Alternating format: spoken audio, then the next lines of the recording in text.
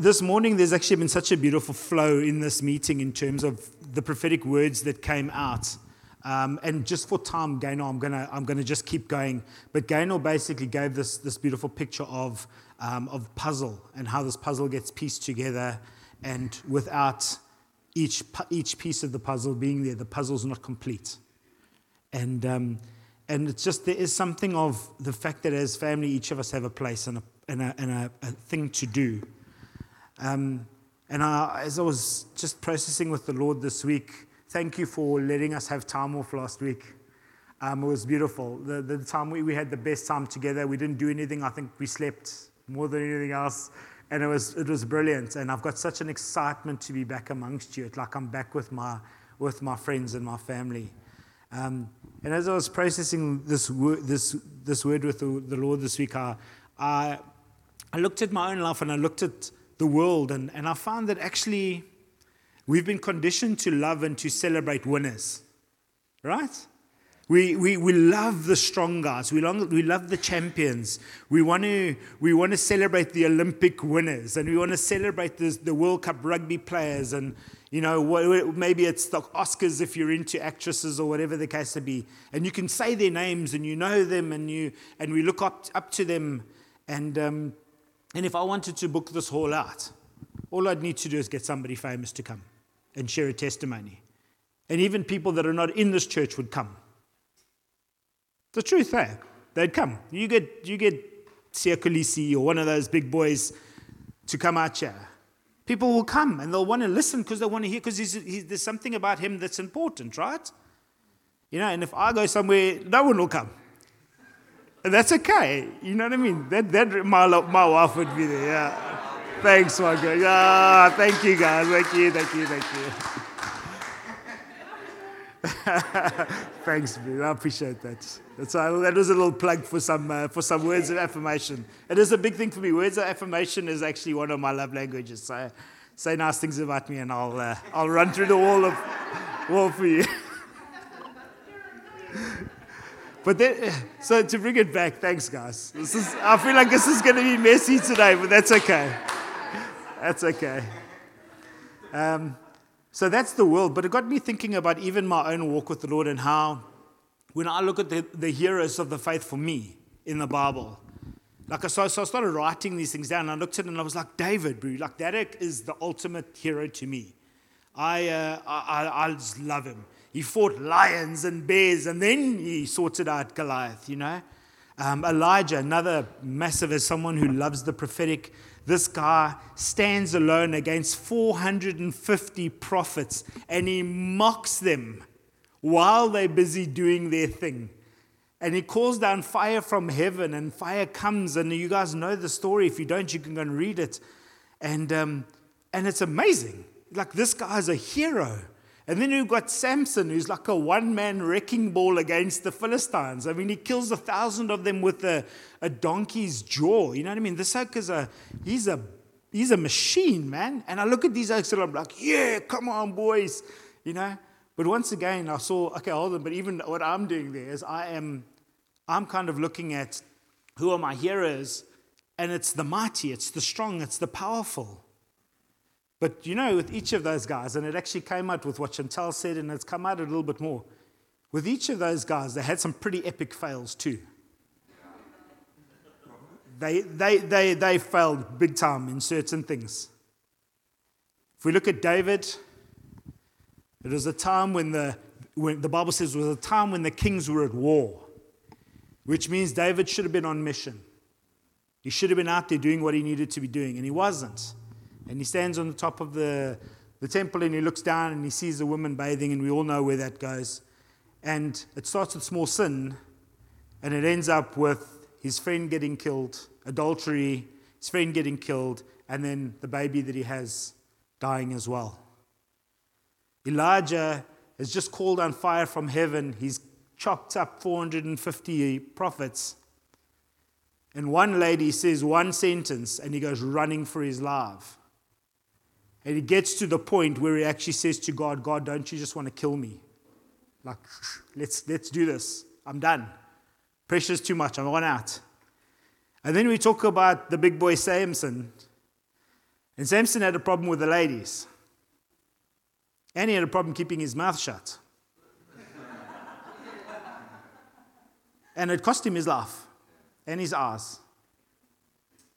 So we look at these guys and we think, phew, they're almighty. They got it wrong, eh? And when I look at that, I actually feel quite encouraged. Because when I look at that, I see that God didn't put the full stop behind their failure. Elijah still came back and did amazing things. David was probably the greatest king ever, in my opinion. And if you look at Samson, he killed more people in his own death than he had in the rest of his entire life. So they still got through that. So I think the message I want to get across to us this morning is that it's not about what we think is mighty and powerful and the stuff of legend. And we might look at ourselves, and I think when we look at ourselves, some of us are not even the heroes in our own stories. Because you know who you are when you look in the mirror. And you know what you've done when you look in the mirror. In our lives, as we look back, for those of us who are older and grayer, as we look back over our lives, we can have regret.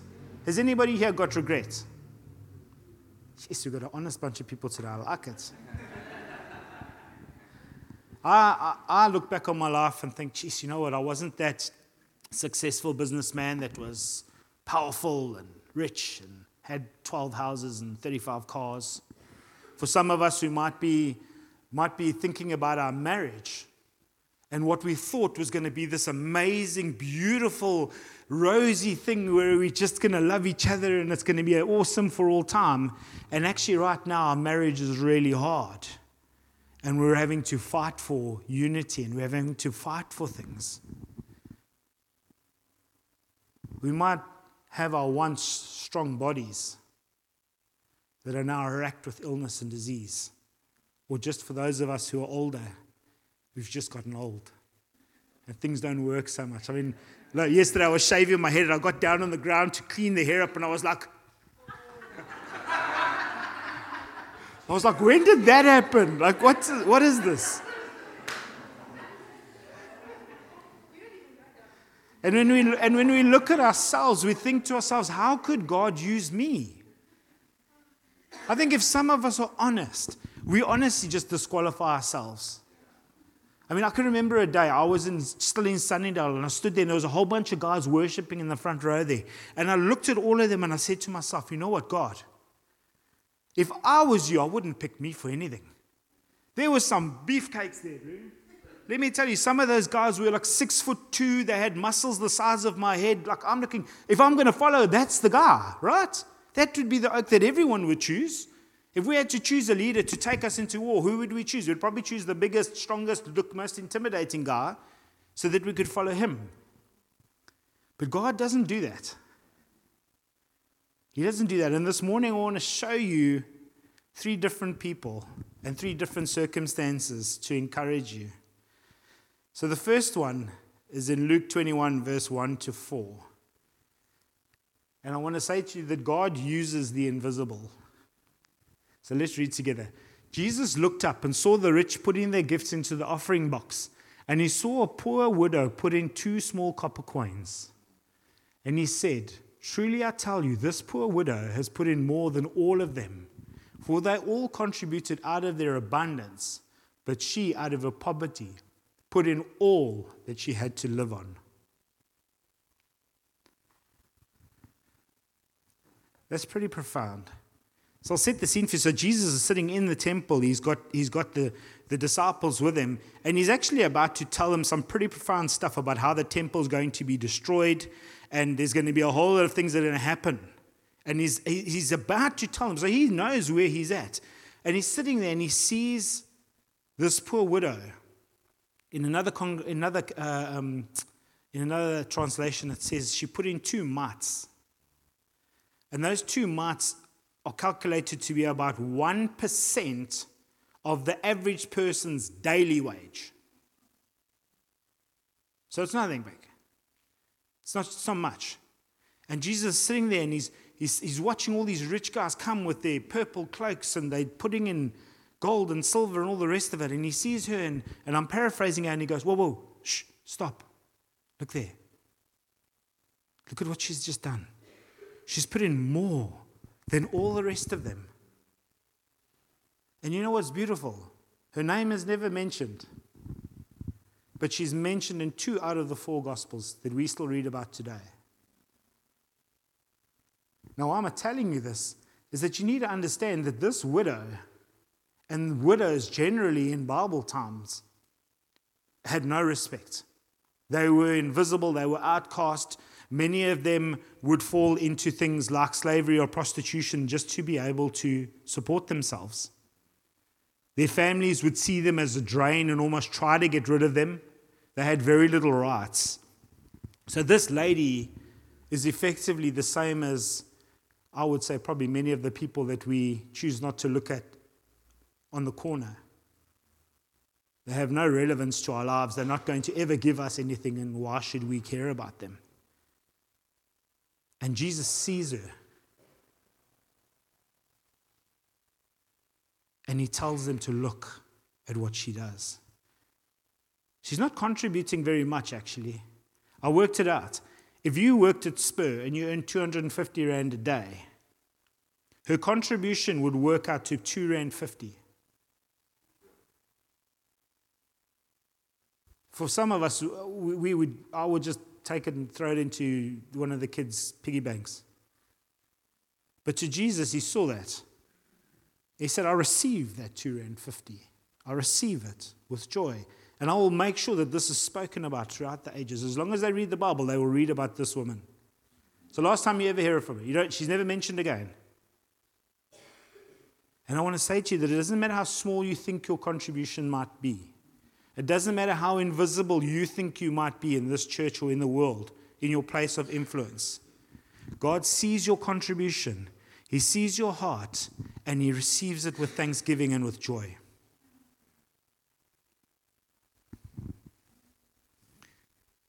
The second group of people that God uses is the forgotten. So we spoke earlier about my man David. He's a boss. But he had a pretty inauspicious start to life. So let's read together in 1 Samuel 16. So this is actually a pretty humiliating scene. So Saul, I'll give you a bit of the backstory. Saul has fallen out of favor with God. He's sinned and God's not happy with him. So God comes to his prophet, Samuel, and says, go to Bethlehem and I'm going to show you the future king. So Samuel arrives, and as he arrives, you've got to understand the context of it. This is not a New Testament prophet that's come in to encourage, edify, and uplift. This is an Old Testament prophet that when he arrives, generally he's bringing the wrath of God with him. And he's here to tell you exactly how you've blown it and what God says you need to do to unblow it. So the elders he arrives, and the elders run up to him and they're like, are you here in peace? And he says, yeah, just relax. I'm here to do a sacrifice. And then he says to Jesse, David's father, says, consecrate yourself and bring your boys. We're going to go and do the sacrifice. So I'd imagine, like at this point now, Samuel gets his boys together and he gets them cleaned up and all the rest of it. And he's making Jesse is giving him a little clean there, and okay, you look all right. And now they're all lining up. And then the first son, Eliab, he walks up and presents himself in front of the prophet. And the prophet looks and he goes, surely this is the one. And God says, nope. He says, nope, it's not it. Let's just see, where do we go to? Let's keep going there. 4. Samuel did what the Lord commanded and came to Bethlehem. The elders of the city came to meet him, trembling, and said, do you come peaceably? And he said, peaceably I have come to sacrifice to the Lord. Consecrate yourselves and come with me to the sacrifice. And he consecrated Jesse and his sons and invited them to the sacrifice.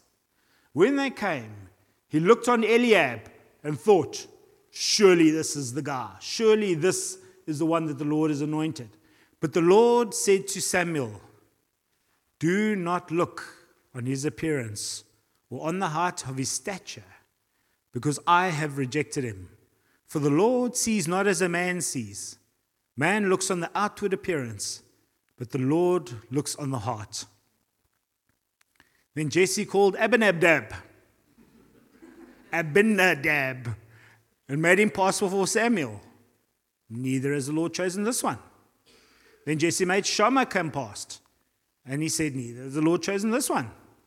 And Jesse made 7 of his sons past before Samuel. And Samuel said to Jesse, the Lord has not chosen these. So you can imagine now, Samuel is a prophet. Like, this guy gets it right all the time. He doesn't have any translation problems. He understands God. And he must be thinking, what is going on? So he says to Jesse, are these all your sons? And he said, there remains yet the youngest, but behold, he is keeping the sheep. And Samuel said to Jesse, send and get him, for we will not sit down until he comes. So that's actually a rebuke. So imagine the scene. All of the 7 sons are standing there. They've all been rejected. And the prophet's going, what's going on here? Is this everyone? He goes, oh no, actually I've got this other son. He's out there looking after sheep. Imagine what that would feel like. Imagine I invite everybody in the church except you to come and have dinner with me. And there's pictures on Facebook, clickety-click, and Instagram, and you kind of going, well, there's Tanya, and there's AP, and there's Hardis. And I didn't crack it. I didn't get invited. So Samuel, which I love in that last verse there, he says, go and fetch him. He says, and we're not eating until you do. So I want it now. Lickety split. Let's go. Get him. And I can just imagine what happens. Whoever got sent to fetch David's like, come, bro, come, the prophet's here. And he must be going, what do you mean? I'm looking after sheep. Why? And he arrives and all of his brothers are sitting there going, fuming because they haven't been chosen. And he arrives and he must be thinking, what's going on here? Why didn't I get invited? Why didn't I get called to this meeting? I mean, all the rest of my brothers are here. My dad is here. None of the brothers said what about David. The father didn't say about David. So I think we can understand that, like, when he's arriving, he's kind of going, I'm on the back foot. Now there's this prophet standing there. Yeah. If ever you have a right to feel forgotten, that's David. He just arrives. He's been forgotten. He arrives. And then God says, that's the one. Rise and anoint him, Samuel. That's the one. And I thought about that moment, and I thought, you know what, how many of us feel forgotten? The world has moved on. Things are happening. God is raising up leaders here, and he's thrusting people into ministries there, and that guy's raising the dead, and that one's healing the sick, and there's all this stuff that's happening. What about me? I don't even get invited. They have a leadership training time. I don't get invited. There's a prophetic training time. I don't get invited. When there's something happening, I don't get invited. And slowly but surely, actually what we do is we just start putting us in the cannot be used section, out there looking after the sheep. And interestingly with David, he comes in, he gets anointed, and then what does he do? He goes back to the sheep. And maybe for some of us, actually God's given you a promise. Maybe God has spoken a destiny over your lives, and you haven't seen it manifested, so you just go, okay, well, I guess I'm forgotten. I guess God changed his mind. I want to say to you, God uses the forgotten powerfully, as he did with David.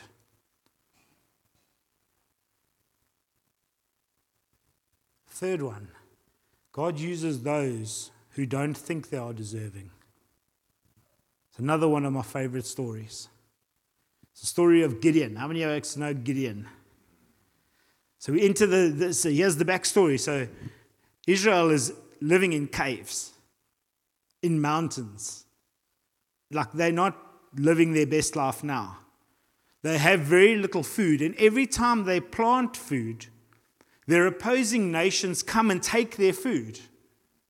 So these guys are in a terrible situation, and they're crying out to God, and they're going, God help us, God help us, God help us. And God says to them, let me just remind you of who I am, and then I'll remind you of who you are. He says, I am the God who brought you up out of Egypt, out of the house of slavery. I delivered you out of the hand of Egypt and your oppressors. I drove them out before you. I gave you their land. And I said to you, I am the Lord your God. You must not fear the God of the Amorites in the land that you dwell. But you didn't obey me. So what he's saying is, you're getting your comeuppances. I've won all these victories for you, but you're still afraid of them. You're still afraid of their gods. And that's why you're suffering. And I can imagine those guys going, okay, I guess we just got to this is it. Guess we got to just get used to this. We are going to suffer for our disobedience. And the heart of God comes out. And let's read it together in Judges 6. Now the angel of the Lord came and sat under the terebinth at Ophrah, which belonged to Joash the Abiezrite, while his son Gideon was beating out wheat in the winepress to hide it from the Midianites. And the angel of the Lord appeared to him, Gideon, and said to him, the Lord is with you, O mighty man of valor. And Gideon said to him, please, sir, if the Lord is with us, then why has this all happened to us?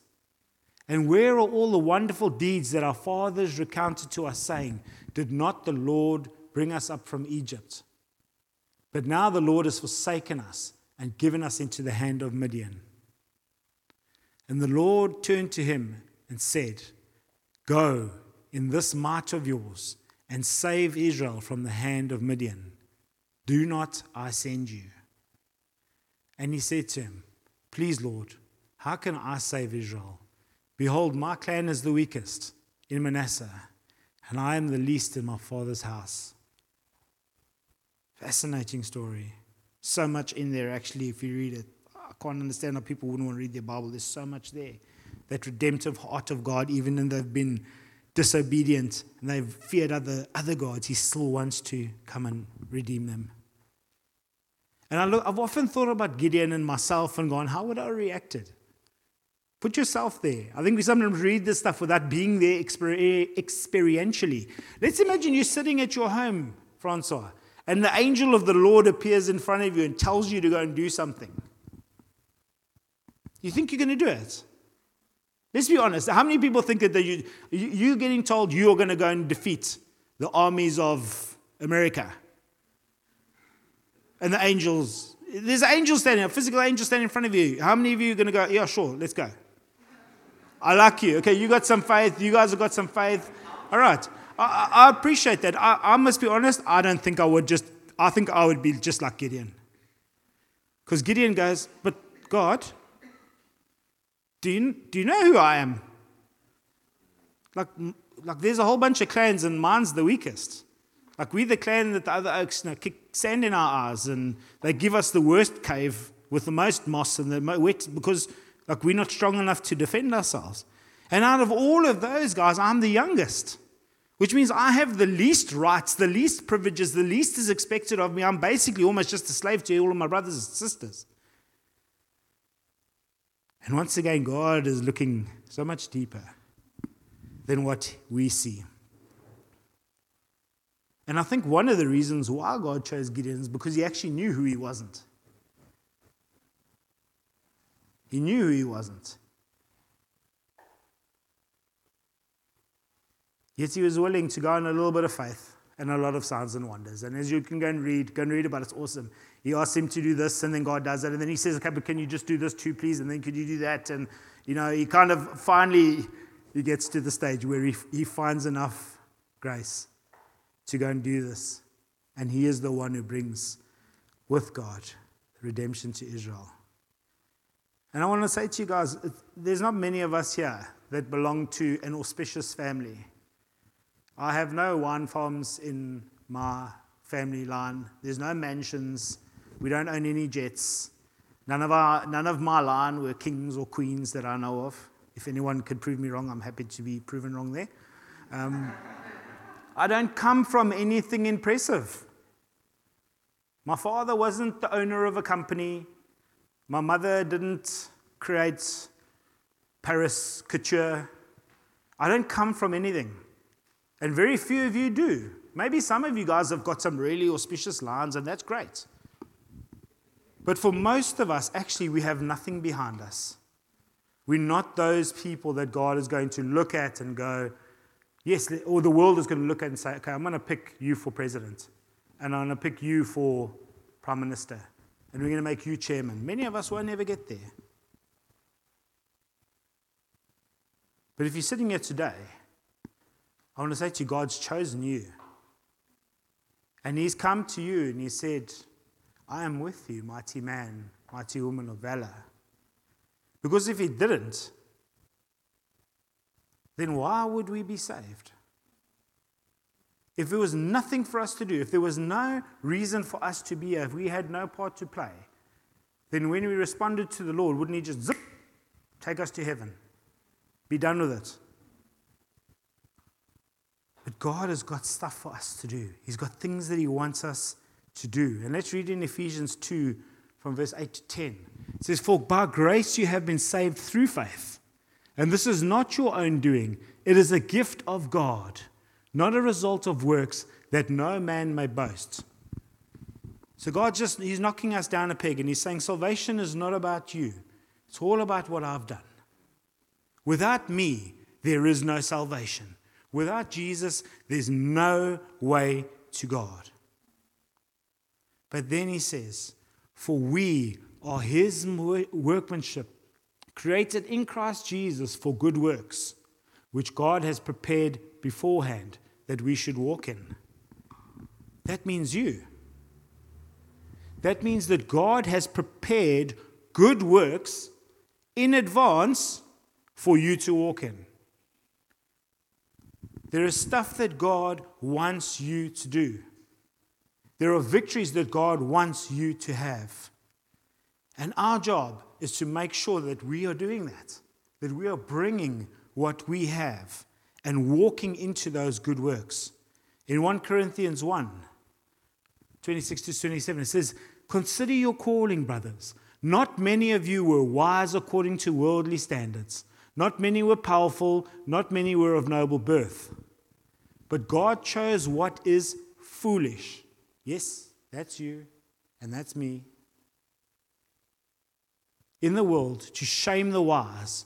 God chose what is weak in the world to shame the strong. Isn't that encouraging? We don't have to have any pressure to be perfect. We don't have to have any pressure to be shining in the world's eyes. We can be gentle, we can be meek, we can be foolish, and people will look at your Christianity and say, you are foolish. How can you listen to a book that's 7,000 years old? Come on, man, the world's moved on. Aren't you progressive? Can't you move with technology? You know, you believe a book from 7,000 years ago, but how come you've got the latest iPhone? Why aren't you still using the iPhone 5? You know, you progress in other things in life. And the things that we are going to present to people, they're going to look at us and go, it's foolishness. When young girls in school say no thank you to unholy things, and their friends say, but what's wrong with you, man?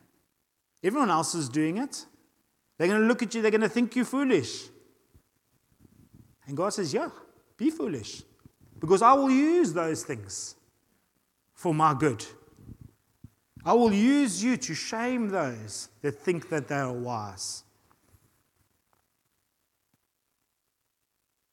I want to say to you that whether you've been saved for 50 years and you've got grey hair, like me and my mumsy over there, or whether you got saved 10 seconds ago, God wants to use you. He's got a plan for you. He's got works for you to do. And I want to say to you this morning, I really do, I want to say to you, are you walking in that which God has got for you? Or even further, do you actually know what God has got for you? Do you know what He's called you to? And part of the reason that we do this thing called church, the first and the only reason that we do it for primarily is to give God glory and to show the world the beauty of His bride. But secondly, it's our job to help you and for you to help others to walk into all that they have, to walk into the good works that they have. And like the words that have come out in the meeting, if we all do our bit, the body grows and has life. As we all come together and we all do our little bit, we bring our little word, our little song, our little hymn, our little tongue, our interpretation. As we do those things, this thing starts to have life. And it looks like what God's created it to be. And as we close, I want to say to you that today, as with Gideon, God is sending you His messenger. It's not an angel. It's just me. It's just me. But God is looking at you, every single one of you, from the youngest to the oldest, from the strongest to the weakest. And He says, I am with you, O mighty man, O mighty woman of valor. So the worship team can come out, please, if you don't mind. And I don't know if you feel encouraged. I hope you do, because I feel encouraged. But I want us just to, as we go into worship, to be mindful of the fact that God wants to use us. And also, just to remind ourselves that God is with us. And I want to challenge you. If you don't know what your part is to play within the life of this body, you need to speak to somebody. You need to find your place. Because we need you to do what you do. Because if you don't, if you leave the salt out of the bread that you're making, it's not going to taste great. If you don't put in the yeast, if you don't put in the baking powder, if you don't put in that instrument, that specific ingredient, we will not be something beautiful. You have a part to play. Is that all right? I want to pray for us and we're going to worship. So, Father, I thank you this morning that you've illustrated to us so clearly that it's not in the strength of horses, it's not in the strength of chariots that we must put our faith, but it's in the Lord Himself, Lord. And that as you look at us, you don't look at us for the strength that we possess, for how much finance we have, for the strength in our muscles, or the talent or the gifts. You look at our hearts, and you look for hearts that say, here I am, Lord, send me. I pray for all those who've heard the call. I pray for those that feel like they're forgotten and invisible. I pray for those that think that they are undeserving. And I ask you, Holy Spirit, would you come and deposit faith in them this morning? Would you come and deposit a boldness in them this morning? Would you come and deposit a fire and a hunger within them to play their part within this body? I ask you for that, Lord, in Jesus' name. As we worship, would you just bless us with your presence? Bless us with your faith.